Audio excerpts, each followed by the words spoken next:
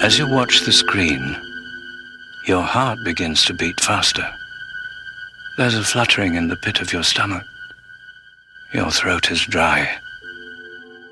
Your palms damp.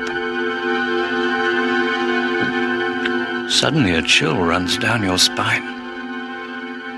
You clutch the person next to you. You tell yourself, it's only a movie. It's only a movie. But sooner or later, it's time to go home.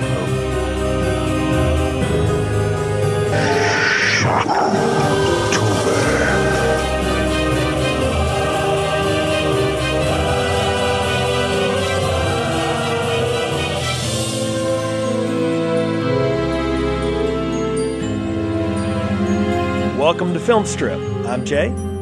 I'm Ron. And this is our review of Jason Goes to Hell, The Final Friday, starring Aaron Gray, John D. LeMay, Carrie Keegan, Stephen Williams, Billy Greenbush, Allison Smith, and Kane Hodder, sort of. Directed by Adam Marcus, released in 1993 on a budget of $3 million, grossed $15.9 million at the box office. Now, we need to do something here, Ron, because this is where New Line Cinema gets involved with the Jason franchise. They have acquired the rights. They decide to make a Jason film to set up what will be the culmination of our extended Shocktober here, Freddy vs. Jason. They want to do their own Jason film, but I really think we should do a quick ranking of parts 1 through 8 now that we've gone through them before we get into parts 9 and 10 here with the New Line ones. Do you agree?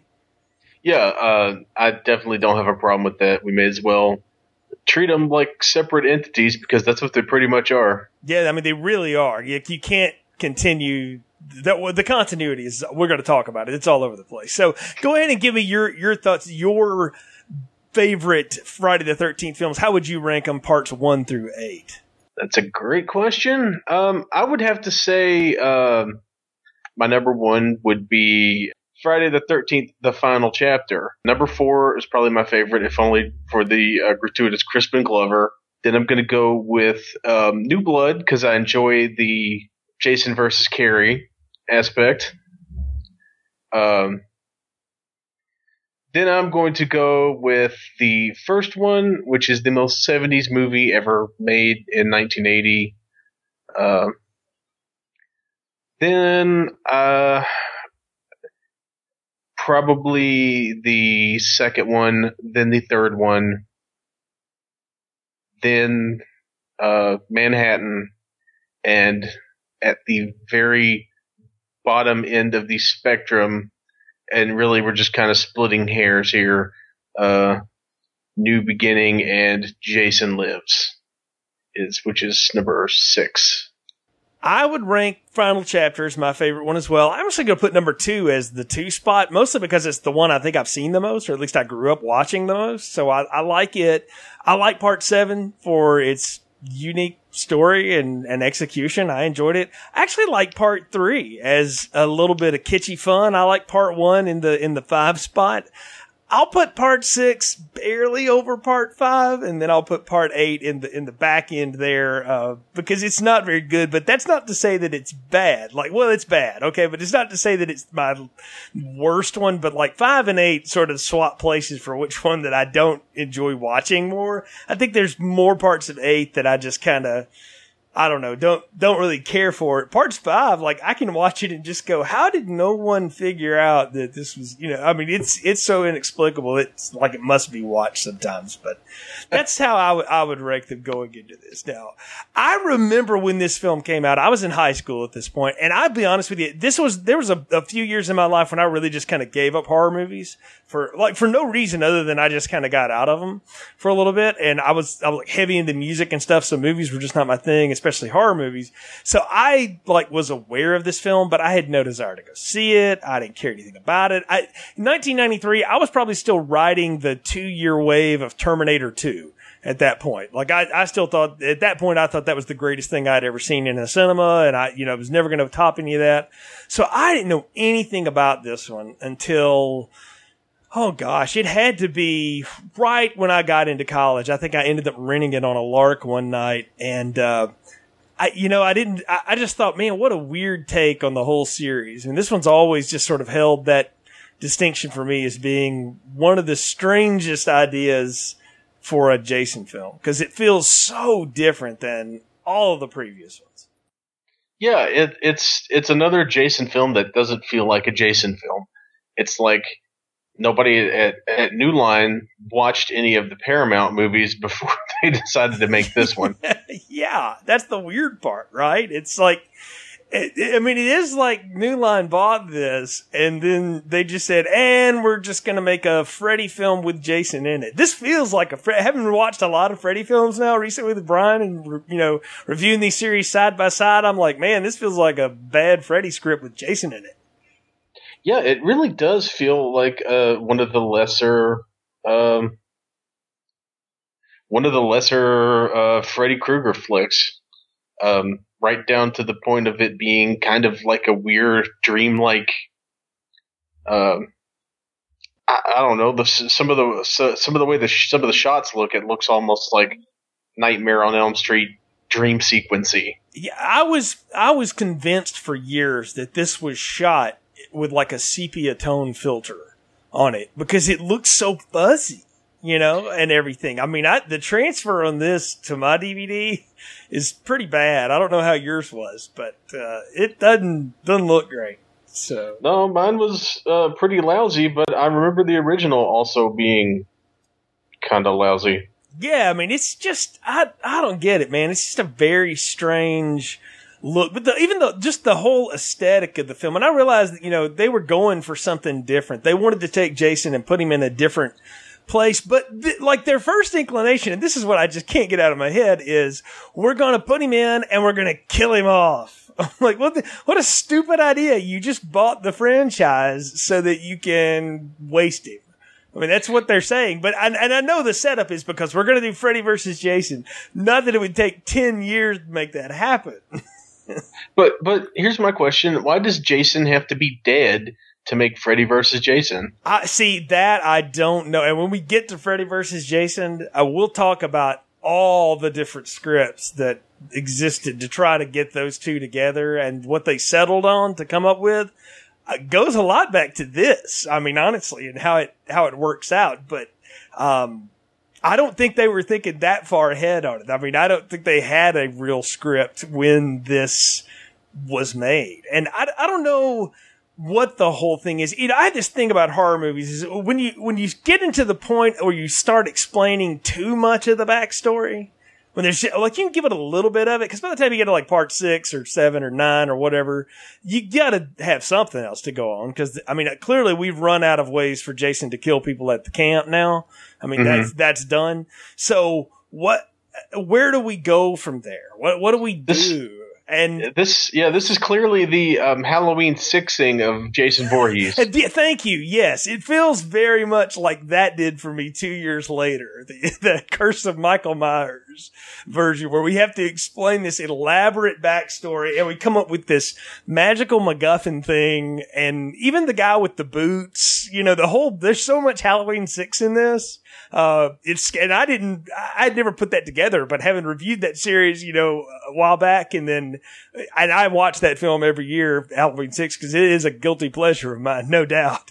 And and I know it so well. Watching this one again, I was like, holy cow, they totally ripped that off out of this. And I was like, well, of all things to steal, I mean, why would you steal this? This also feels like so much of a, at this point, I thought Freddy had been chasing Hellraiser. I felt like they were trying to mix in some of that stuff here too, with the whole Necronomicon, Evil Dead thing, and all this stuff. Yeah, well, there are a lot of references. The big crate, the property of Jay Carpenter crate.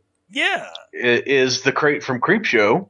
Oh, I didn't realize that. Okay. Yeah, it's the very same crate that the monster's in Creepshow when the guy feeds his drunk wife to the monster. That's Adrienne Barbeau, I believe, that gets fed there. So yes, R.I.P.D. Adrienne Barbeau's drunk slutty wife. There's Pinhead's puzzle boxes in here. Yep. There's obviously everyone saw the Necronomicon. Yeah. And there's some other like references other than Freddy's gloved hand, of course. There are some other like Jaws references in the script. Yeah. Creighton Duke apes the Jaws.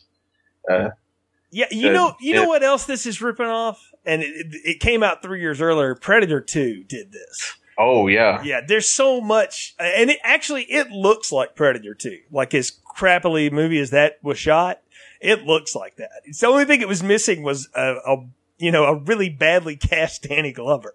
So Stephen Williams actually is better in his part than Glover is in the awful Predator 2. But yeah, Stephen Williams actually would have been a better Danny Glover in Predator 2. Yes, he would. I agree. So I think before we get any further into this, though, Ron, we do need a plot summary. Maybe for people that haven't seen this one in a while or haven't seen it at all, I don't mind us spoiling the heck out of it. So why don't you tell people exactly how do we get Jason to hell? Of course. Jason Voorhees is back, and this time a special FBI task force sets a trap for him and blows him to bits. As the coroner examines the remains, he's compelled to eat Jason's heart, thereby allowing himself to be a carrier for Jason's essence, which will transfer to several people until he can catch up with his only living relative, a sister who's working at a diner and unaware of her horrific lineage. We'll just call her Laurie Strode. Jason is tracked by a mysterious bounty hunter, Duke, who claims to know how to stop him once and for all. Duke is able to tell Jason's niece, Jessica, how to kill Jason with a special dagger, which she does, and Jason Voorhees is sent to hell in a whirlwind of cheap effects and lights, leaving only the hockey mask above ground. The mask is dragged below by an arm wearing the red and green stripes of a sweater as credits roll. Can I just say, what a bunch of bullshit that this story is. I mean, of all the things we could have done, this is so dumb. And that's saying something for a Jason script that never really had a lot of genius going for it anyway, right? Like it was built to be a ripoff as it was. I mean, it was Jason people go to the camp and Jason kills them for various reasons in sundry ways. But now we've got, like you said, faux Laurie Strode, faux Danielle Harris character, with one of the people that was in the Friday the 13th series, John D. LeMay. Oh, we're going to talk about that. Great. In a second, with this mysterious, African American with tribal, sword, like the sword turns into a Thundercat sword at one point when, Aaron Gray or the niece touches it. It also looks like a lot like the Kandarian demon knife from Evil Dead 2. Yeah, well, you know what I was actually thinking? I was thinking Golden Child and My Dear Brother Numsi, was somewhere around the corner. I mean, I felt like I was looking at the same, Ajari dagger, or maybe from The Shadow. I think that's also the same dagger. But I mean, really, this is so ridiculous. I watched this with my wife who had never seen it before. So she, would get up early one morning to watch this on the weekend because I'm trying to watch this before I go into work. Right. And we were watching this and the opening on the cabin in Crystal Lake, I'm like, seems all too familiar until the military shows up to blow Jason to bits. And I'm going, you know what? This is a pretty clever idea. I kind of like it. But my wife made a great point. She said, is that towel like magical that the FBI agent is wearing? Because like she strips, of course, because we have to get the gratuitous, shots of her, almost completely nude here. And then she runs through the woods barefoot with just that towel. Like it's the magical wonder towel. Great early 90s underwear, too. And also great early 90s breast implants. I assume. Well, they kind of look that way, yeah, no doubt. But not to objectify the poor woman, because she actually has a role. That's the thing. And that's the beautiful twist of this. And the part that I think is genius is that woman gets killed in all these movies. No, now she's just the bait. And we find out she's one of the agents. I mean, she gets a karate kick in on him and all this stuff. And the other thing that I noticed immediately was, well, clearly the continuity here is weird because why does Jason look like potted meat? I mean, like it looks like the mask is now just sunk into his face. And I read on the internet and I want to thank whoever came up with this because this was pure gold to me, that the end of part 8 where we see the child washed away into the nuclear waste part or whatever, that was all just a hallucination by that main character there or whatever. This is the effects of the nuclear waste. Like it turned him into the nuclear waste monster from RoboCop or something. It turned him into the Toxic Avenger. Yes, yeah. So he looks like the fat Toxic Avenger. Even more so than usual, yeah. Yeah. And it's very weird. And I'm like, I wrote down a question. I was like, can you imagine the planning meetings that went into this operation, this military operation? Because my wife noticed these people are standing in a circle firing automatic weapons at each other, essentially. They're firing from behind, from both sides at Jason. There's going to be some friendly fire. There's going to be a problem there. Yeah, they definitely, whoever staged the scene probably didn't ask Kane Hodder, because I doubt Kane Hodder would have let that happen if he'd had some input, because he seems like a smart enough guy. And it just seems obvious to me that you don't stand in front of the guy firing an automatic weapon wildly. Right. Like it's so half-assed done. Like it's a cool idea, but it's totally executed wrong. And I'm going to say this now about Kane Hodder. The parts of this he's in, he looks so bored. I mean, he is just lumbering about like he is bored out of his mind. Yeah, if it's possible to be obviously bored behind a mask, that's clearly him, because I just wonder how much of this he was actually on set for. I don't know. And I couldn't find anything in the supplemental materials like that. All they ever talk about is that he was there. And, there's that part where he plays another security guard that gets killed and gets a cheap shot in at Jason, which is funny, and you're right. The man is huge. And so I think that's neat, but he's really in the beginning of this. He shows up for a couple mirror shots and then he's in the last 5 minutes.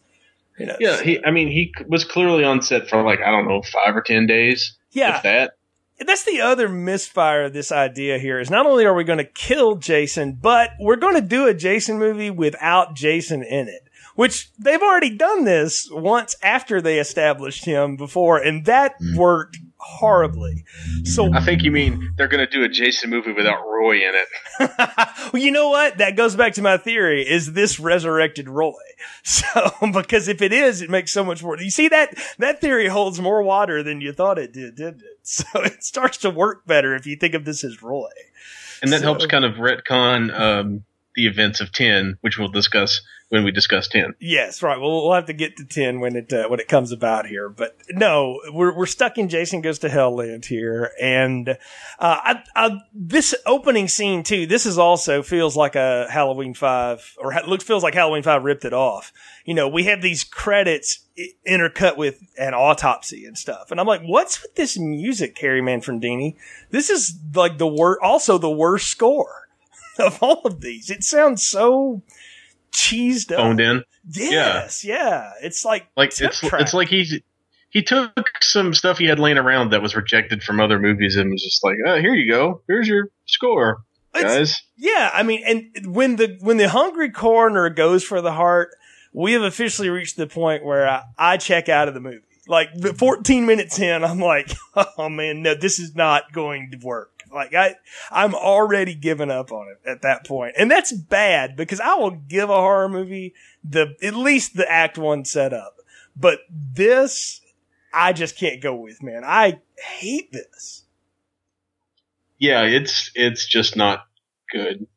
I just feel bad because I really like the Creighton Duke character. Oh, we're going to get to Creighton Duke. He's probably the best thing about this movie. Well, no, he is the best thing about this movie by far because it's the only character that's got any life, and he's the only actor that acts like he gives a crap about being there. I mean, we get the fake light show from Ghostbusters here, so the coroner's inhabited by Jason now. And I will say that the neat idea of in a mirror he looks like Jason, but it's actually the person. Obviously that's there for the audience. I wonder if in the initial cut, the audience is like, what the H is going on? And they had to go back and put that in. I couldn't find anything to support that, but that feels like a note from the studio. Like, you gotta fix that. Yeah, that could easily be accomplished in reshoots because you don't even really have to show the environment around him. You just do an incident shot of Jason looking into a mirror and seeing himself. Right, exactly. Like, that is, it's very violent. And let me ask you this. Did you watch the rated or the unrated cut of this? I don't know. Well, when he probes that other doctor, do you get a lingering shot of the probe going through him and all that stuff, or did it cut away? I think I got the lingering shot of the probe. Okay, because if it cuts away from a lot of the violence, you saw the rated cut. If you see more linger shots of the violence, you saw the unrated cut. So I actually own both cuts because they're on the same disc, but I watched the rated cut because I figured you probably would watch the unrated. And I don't know why I guessed that, but I just did. And because I've complained several times about the lack of extra violence in which one was it? 5? Yeah, exactly. So, I mean, these movies have been cut to pieces. So, go ahead. If the unrated cut is out there, I'm definitely going to be watching that one. Yeah, well, I think you did because again, if you saw the lingering probe death, then you saw. And later on in the tent, did you see the lady actually get stabbed with the stake? Yes. Okay, so you saw the unrated cut. We'll get to that death in a minute, but because I do think that's a good kill. It's just too bad it's not Jason. So I do love the Ghostbusters light show here, though. We recently just reviewed the new one, and I want to tell you, I think the new one's effects beat this one pretty big. So I think this is ripped off from part 2. I mean, it looks bad. So the hard copy ripoff show, though, American Case File or whatever. I'm like, talk about a show that's about 20 years too early. Like nowadays, all this stuff is so popular. The true crime stuff, Serial and whatnot, this though, back in the day was like the National Enquirer got a TV show all of a sudden. And it was so hammy the whole time. The only one that had any credibility, I think, was Unsolved Mysteries. Yeah, and it also did this come out before or after Natural Born Killers? Because it kind of seems like they stole the idea for this guy from Natural Born Killers. This came out before Natural Born Killers, but now I don't know if that script had been around for a while. So because Natural Born Killers, I think was like 94. So yeah, so this came out before then. So. I'm sure that script has been around for a while though, because it was Quentin Tarantino's script. Yeah, true. So anyway, but yeah, it reminded me of a happier time watching terrible celebrity gossip shows at 7 o'clock after the 6 o'clock news, but before primetime kicked in, the syndicated hour. Right, it's like the half hour that got in there in between a Wheel of Fortune or a Jeopardy. After the news, it's that, or the Golden Girls was on another channel. That's what everybody else was watching. So maybe I was watching it. I don't know. Blanche was sometimes scarier than Jason in this movie. But we do get my favorite character in the movie. I don't know if it's yours or not. Creighton Duke, the bounty hunter extraordinaire. And probably the most lifelike character in any Jason movie. Like the most interesting to watch, like Jason. Yeah, but who has an arc to be told that is completely truncated for us. Like they tease us to death on this guy, and all we ever really get are 2 exposition scenes out of him and then a gory death. And that's kind of it. Well, and he broke John LeMatt's fingers. Well, I mean, yeah, that's the point. That's his first exposition scene. So, but yeah. Yeah, I do give him all the credit in the world for making that like the scariest thing in the movie. Yeah, it was the only thing that had any tension. So I did like how we get introduced to him on television, and but he's got such weird lines. Like the reporter guy's asking him, when I say Jason Voorhees, what do you think? And he's like, I think of a girl in a tutu with a hot dog and a bagel. And I'm like, what the hell are you talking about, man? Like, I don't get it. Like, it's bad enough to where we know it wasn't improv. Right. Yeah, no, like someone wrote that. Yeah, no, I get the reference. I think I get what he's trying to metaphor for, but that doesn't make any sense. Like Jason was always this killer that killed the people who killed his mother because they by proxy killed him. He's avenging some wrong. That's the thing that ties Freddy and Jason together, is that they both are alleging some wrong. Now, they're both completely misguided by that, but that's what they share in common. Unlike Michael Myers or, for that matter, Pinhead, who are just evil. Yeah, So and that seems like that's something that they could have. The better Friday the 13th movies seem to make. Listen to me, the better Friday the 13th movies seem to make a little more hay with that idea that he's not just some nameless force of evil, that he's got like an actual motivation. Right, like it's always about keeping people out of that camp and stuff, because that's what his whole mother's thing, was keeping people out of that camp, and he's pretty much just picking that work back up. Well, it's a family business. Right. Well, I mean, look, if we're to follow the through line here, okay, he gets killed in part 4. He stays dead for a long time. Then in part 6, he gets resurrected by the kid who killed him. So now he's pissed and he chases him for a little while. And then that ends because he gets stuck at the bottom of a lake. And then Carrie shows up, and that's a problem for him. And now there's people across the lake. And then those stupid kids decide to go to Manhattan, and he gets drug all the way there, slashed with some toxic sludge, only to come back to the campsite to see a naked girl and get blown to bits by the FBI. So Jason's had a rough run there for about 7 years. Yeah, and not to mention the fact that Roy stole his identity.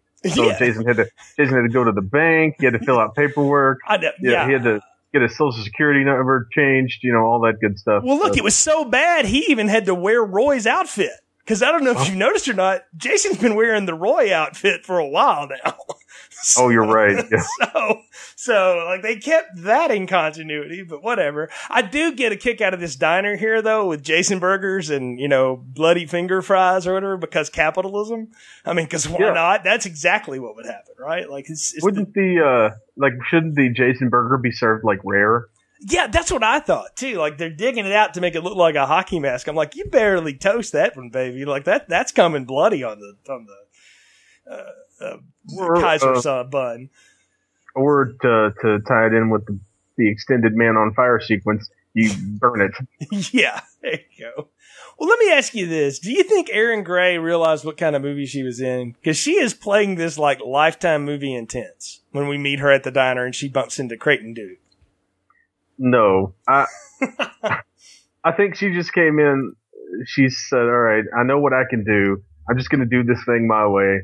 And I'm going to try to maybe get some Lifetime movie work, because it'll probably pay more and be more respectable. Because you'll get some good residuals from those Lifetime movies. Right. Like, I don't know all of Erin Gray's oeuvre. I knew her as the Silver Spoon's girlfriend, and then Buck Rogers, of course, right? And her name is Diana be her Jason name, is what I wrote down. And that's useless information because, again, she's only on screen for like 2 scenes before she's dead. And then maybe it's really her. Maybe it was just a good makeup body that comes back later. We'll talk about that because that's a weird scene too.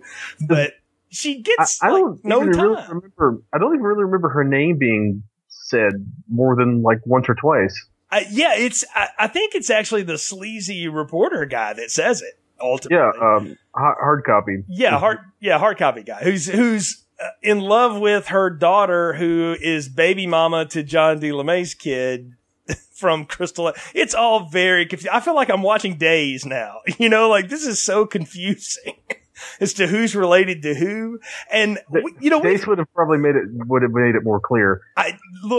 Only if James Franco had gotten involved at some point could that have been any better, because there is a soap opera esque way that this is put together, but it's done so very badly. And I don't care about any of it. That's the problem. Like, the side story of the body count here has never been the strength of these movies, right? But on some level, you kind of cared about the people in 4. At least I did. I thought they were characters to invest in. I really liked, 7, and we had, the clairvoyant girl and stuff. So that was something. These people, though, I could care less what their drama is. And they don't even seem to be remotely aware of what is happening around them. I did like the weird Southern Gothic element of Joey and Shelby from the diner, Rusty Schwimmer, the big giant lady, and Leslie Jordan, the little short gay man. Yes. What? I did enjoy that weird, like, this should be like a John Waters. This should be in like a John Waters movie that was being filmed across the lot. Right. That, or they feel like other versions of Ethel and Junior from Part 5. because they're kind of foul and they just are sort of weird and there's, I don't know, something else going on. Or they're people from a Tarantino movie. You talk about a Tarantino moment? Like, I felt like these people are in a Tarantino movie, or they think they are, for 5 minutes that they're in it. Because they get out guns and we have that ridiculous, like, slow motion shootout scene. What the heck was that, man? Yeah, at least it was something fun to watch. That might have been the most, like, fun 5 to 10 minute sequence in the movie. It's the best action scene in the movie, that's for sure. So. Yeah, and it's plotted a lot more logically than the FBI stand around in a circle and shoot at each other game. Yeah, that looked like something out of Spies Like Us. I'm just going to go back to that for a minute. Like, that's what that felt. I expected Dan Aykroyd to fall in and go, what's his evaluation say? I mean, really, that's where are my GLG 20s? So at this point, but I love how, we get all this going. Possessed cop has the Freddy tongue and he comes in to get Diana, but she blows his brains out. And at that point is when John D. LeMay shows up, and gets this cryptic secret to save Jessica. All right. So we're led in onto their story.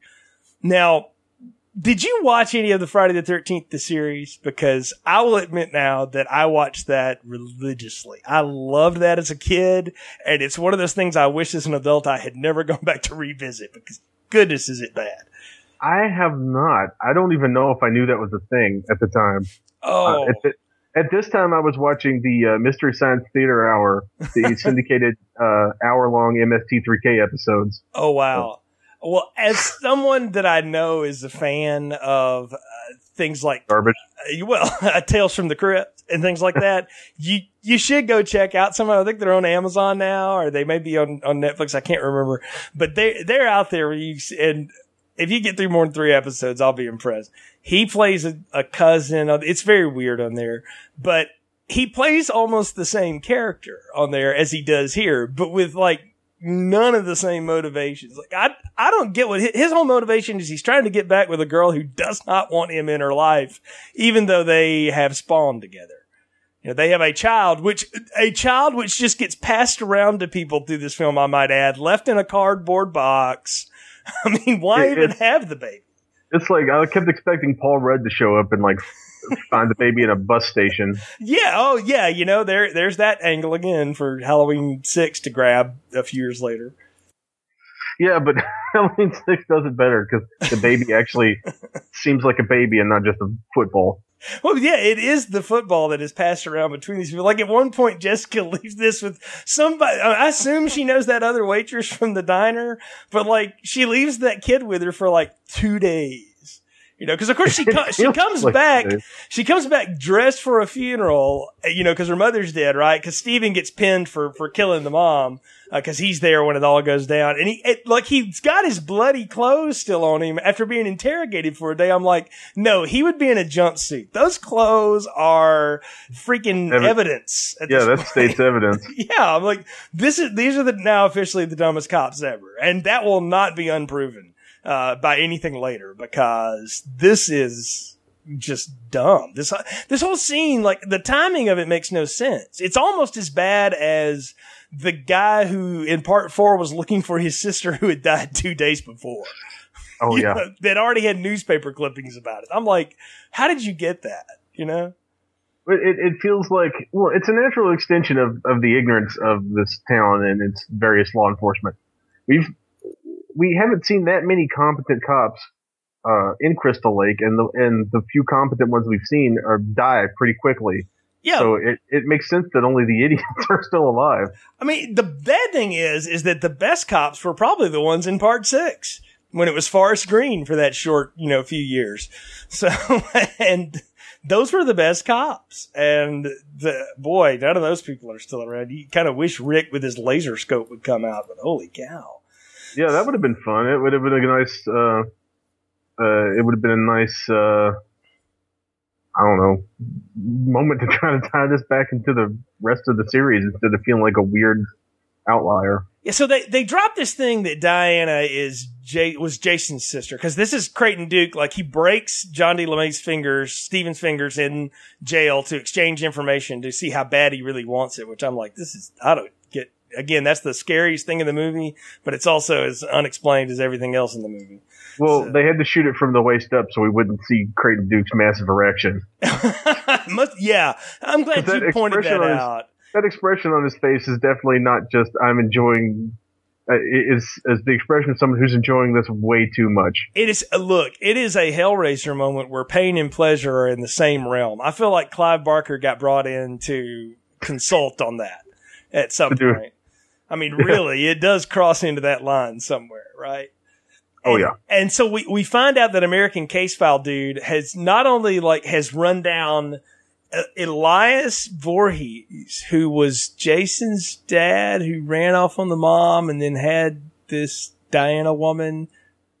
We don't get any more on him, but we find out we go to the old Voorhees house, and American Case File dude has not only stolen her body from the coroner, but he stashed it there to have some sort of Al Capone's vault unveiling for later on, because your girlfriend's really going to appreciate that.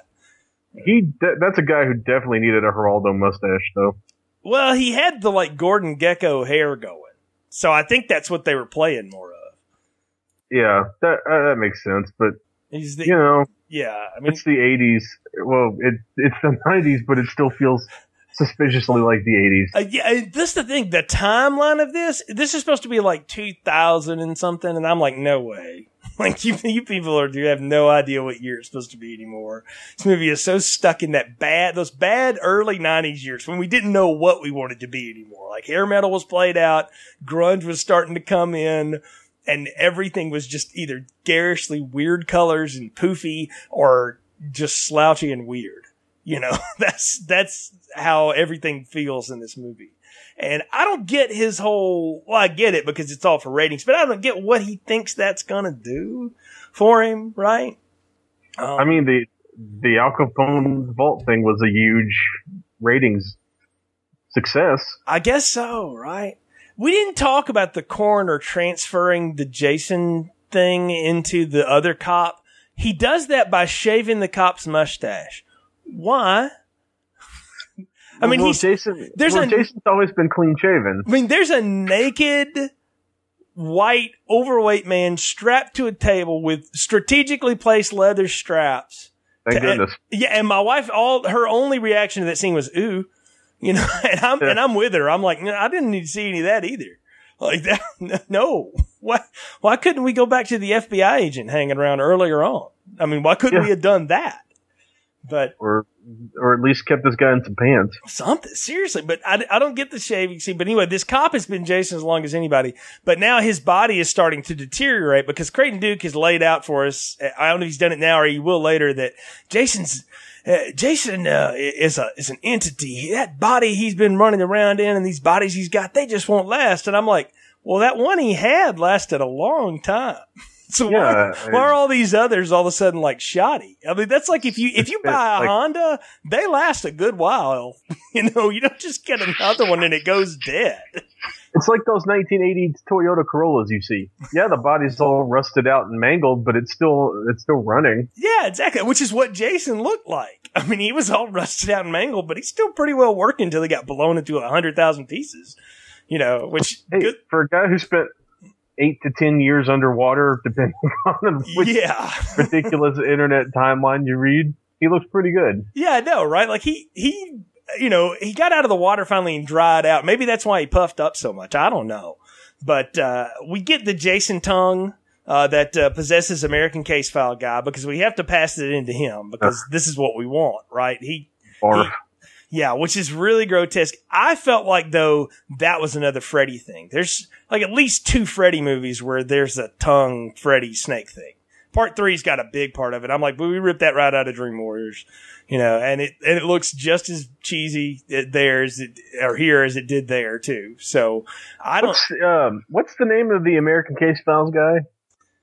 I don't know. I called him American Case File dude the whole time. I really don't remember his name. Richard.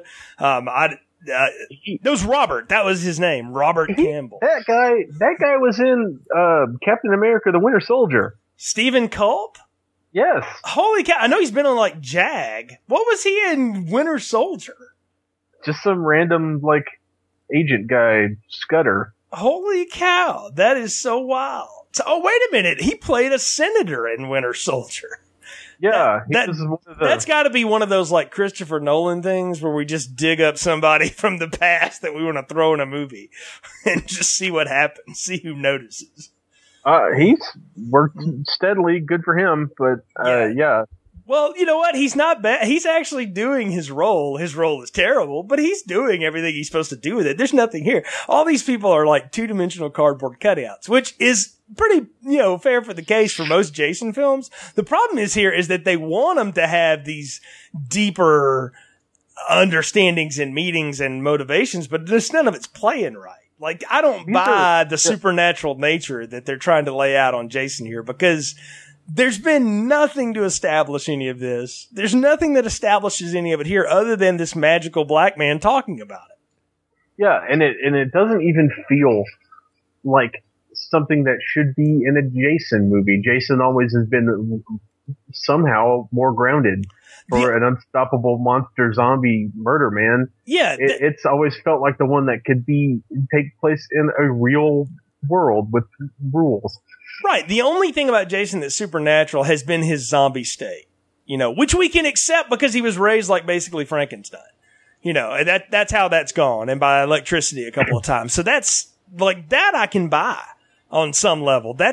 He's not a dream demon. He's not something that a puzzle unlocks. I mean, I just don't understand why they thought this was the way to go. He's the only person who might be less supernaturally oriented than Jason is Michael Myers. Right. Because and when they tried to go supernatural with him, it was a complete disaster.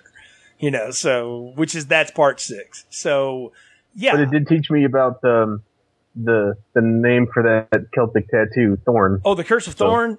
You know what? Yeah. I would get that tattoo if I didn't think it would endanger my immortal soul. So, because I do think that is a cool tattoo. You and me both, man. Yeah. I've drawn it with a pen many a times when I was bored in class.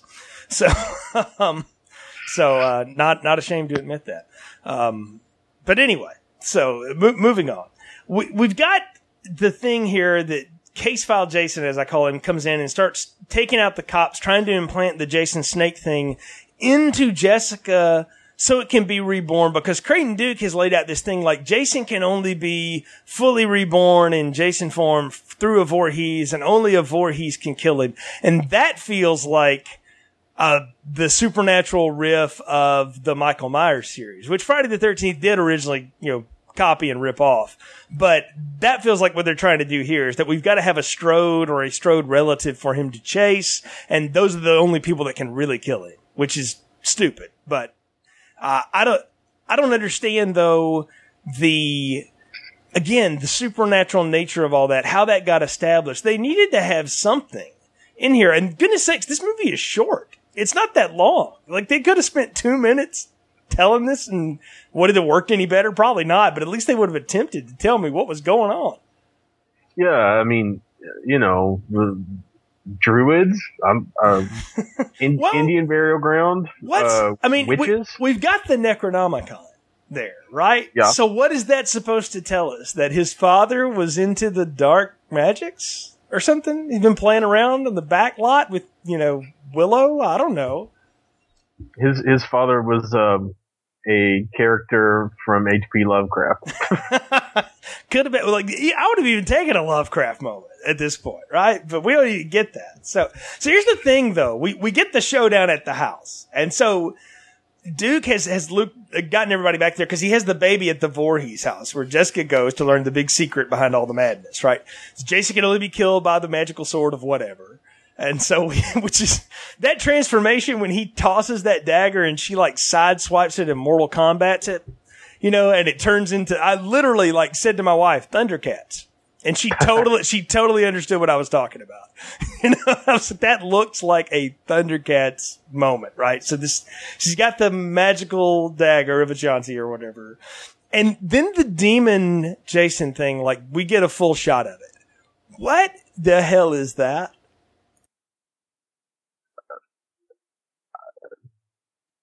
That's a great question. Have you ever seen Graveyard Shift, the Stephen King adaptation?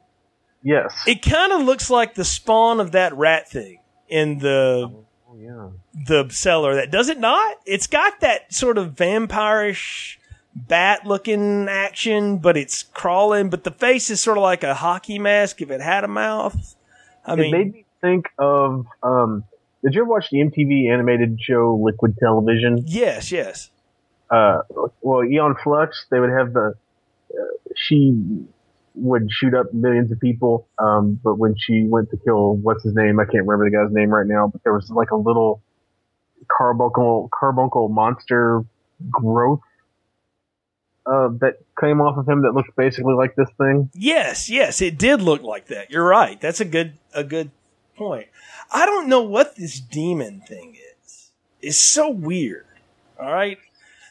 Only to be topped, Ron, by the fact that it finds Aaron Gray's lifeless body and crawls into its hoo-ha to be reborn from a Voorhees. And like, I love that they actually built a line in, like, does it have to be a living Voorhees woman? Nope, it does not. And I'm like, oh, that just went to some dark places. Like, that's so weird. And that feels like something directly from the Freddy series. Like, part 5 is all, the Dream Child and stuff, which I happen to like that one, by the way. That was much better done than this. This feels like they just ripped that right off. Well, I mean, it is new life. It is, but I thought they were going to do something fresh with it here. And by fresh, I meant good. Clearly they were fresh out of ideas. I mean, so the demon thing crawls into Diana's dead body, whatever, and it's reborn with the mask and the like previous injuries and all. It's like we reformed the Jason puppet thing from what got blown up in the first scene. Shouldn't we have gotten like Baghead Jason? Yeah, or Jason without the mask. How's the mask part of his organic feature? Like, that doesn't make any sense. Because in every one of these movies, they've unmasked this frigger, so why can't they do it here? You know? Yeah, I mean, you've clearly got the weird globola face hanging around. Right. So just put it on poor Kane Hodder again and just let's move on. I know, it's so dumb. Duke gets the bear hug death, right? And so I do like how he beat Stephen, John D. LeMay, with a rake, though. Who doesn't want to do that? I think Kane Hodder was like, I hate all of you. Because that looked like the only scene where he had any energy at all. Besides when he was playing the security guard. It's like, I'm just going to beat the crap out of this guy with it. And after your story about the way he nearly chokeslammed you to death with the picture, I'm like, I bet he really hit him with that fake rake thing. I bet he beat the crap out of that guy with that. But, he's clearly wailing on that dude. Yeah, I mean, he's one of those guys that I think, as the wrestling world would call, works stiff. It's like, you're going to feel that. He's Road Warrior in that. But I love how Jessica stabs him with the magic knife to send him to my sweet brother Numsi, as I wrote down, with a light show that is somewhere between a Star Trek transporter and Cocoon. Like, that's what it looked like to me. It's somehow worse than both of those things, yeah. Which is was even worse than Cocoon too. Like that's how bad it really is. And some Muppet hands to drag him down. That's what my wife said. She's like, "What are the Muppet hands from the dirt?" And I'm like, "Those are the hands from the cabin in the woods 40 years later." I don't know. I mean, that was my idea, but yeah, you're right. It doesn't make it's not a good effect. It looks cheap. Yes, it does. And you spent $3 million on this movie, but come on, you've got cool stuff sitting around your prop department. You can grab some vines. You can just slap some pancake makeup on some people's hands and have like zombie hands dragging them to hell. Well, you said vines, and I'm like, why not go with that Evil Dead motif? Why not have Roots and Vines do it? Since we've already sort of set some of that up anyway, that would have made more sense. I mean, it would have been a lot more fun, I think, but made sense. I'm saying that's a stupid thing to say. This movie doesn't make any sense. So, and no more so than to have Kane Hodder put on, because that is Kane Hodder's massive arm that pops up to drag the Jason mask underneath with the Freddy glove. You couldn't get Robert Englund like to show up for one day. Apparently not. They ripped the laugh off out of his track. I mean, that's his laugh. I think it's the Freddy laugh for sure. But but they probably just cut that out of like some ADR sessions. Oh, I'm sure that was cut from like part 5 or 6 somewhere along the way, or even before. They just yanked that out of something. And if you're gonna cut Freddy's laugh in, why don't you have him say something like "Gotcha now, bitch"? Yeah, exactly. That would have been perfect. Because if you're going to set up a movie that's going to take you 10 years to get to anyway, at least leave me hanging on something besides that. But this is just, it's as half efforted as the rest of this stupid film. That's all I can say. So I think we're at the point of the podcast where it's time for us to tell everybody why we're giving this small popcorn drawn. So go ahead.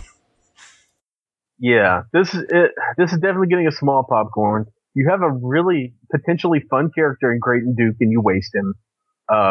You ham-fist in some unnecessary supernatural elements. You take your the ideas that weren't good enough for your Freddy movies, and you cram them into a Jason flick. You find a bunch of props from better horror movies to make me look at them and say, oh man, I wish I was watching Evil Dead 2, or man, I could go to watch Creepshow again, or, it's been a long time since I've seen Hellraiser. Let me watch Hellraiser. You put all this stuff in that just makes me think of better movies. You waste the one good character that you have, the one actor who's actually trying. You put, Milquetoast and Boring Girl as your two leads. And you give me a Jason movie without Jason.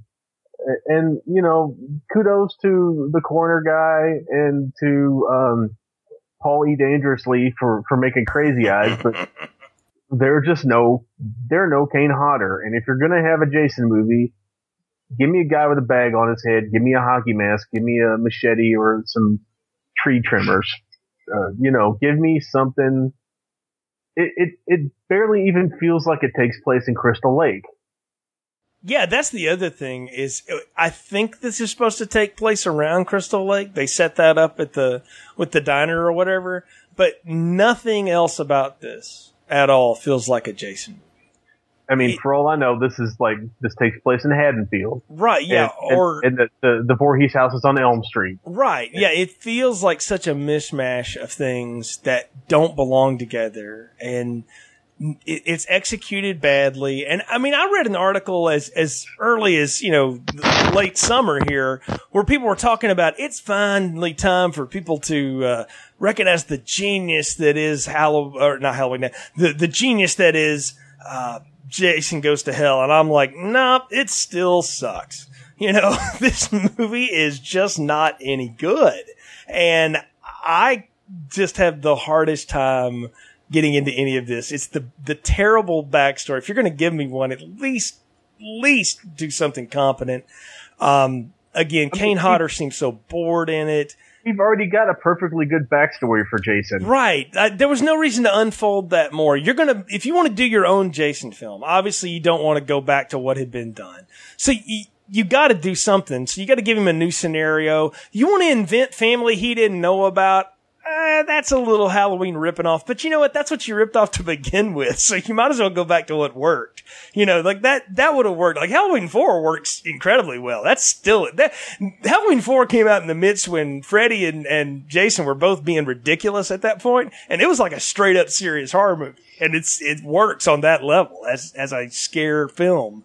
They could have ripped that off again. I'd have been fine with it, but not this. This is just bad, dumb junk. And you know what? It's not any fun to watch. Like part 8 and part 5 are atrocious junk, okay? For a series that's not exactly high cinema, all right? But I would watch both of those before I watch this piece of garbage again. Like I hate that I even own this, actually, because I've never liked this movie and it ain't changing now. So the smallest of burnt garbage popcorn. I don't think it could ever get any lower than this, for me. So I'm real interested in getting into Jason X, only because you've teased it on the show and off the show so many times that it's your favorite Jason film, and I cannot wait to hear you defend that statement. So, because I got questions, and I hope you got answers. Well, I got two words for you: android nipples. Which I'm going to argue now are as useless as some other things in that one. But we'll get there next time. So, of course, we are in the midst of our Freddy vs. Jason Shocktober here, folks, where we've been reviewing all the Friday the 13th and Nightmare on Elm Street films. You can find all those on our website, continuousplaypodcast.com. You can subscribe to our podcast on iTunes, Continuous Play Podcast Film Strip. If you like the show, leave us a 5-star review. Throw in a couple words there. It helps other people find the show. Retweet us. Throw our stuff out there. We really appreciate your support. Until next time, for Ron, I'm Jay. Thanks for listening to Film Strip. Thank you for listening to Film Strip. You can find more episodes on our website, continuousplaypodcast.com/movies. Please leave us a positive review on iTunes and link up with us on Facebook. The Film Strip theme music is produced and performed by Frozen Lake 121.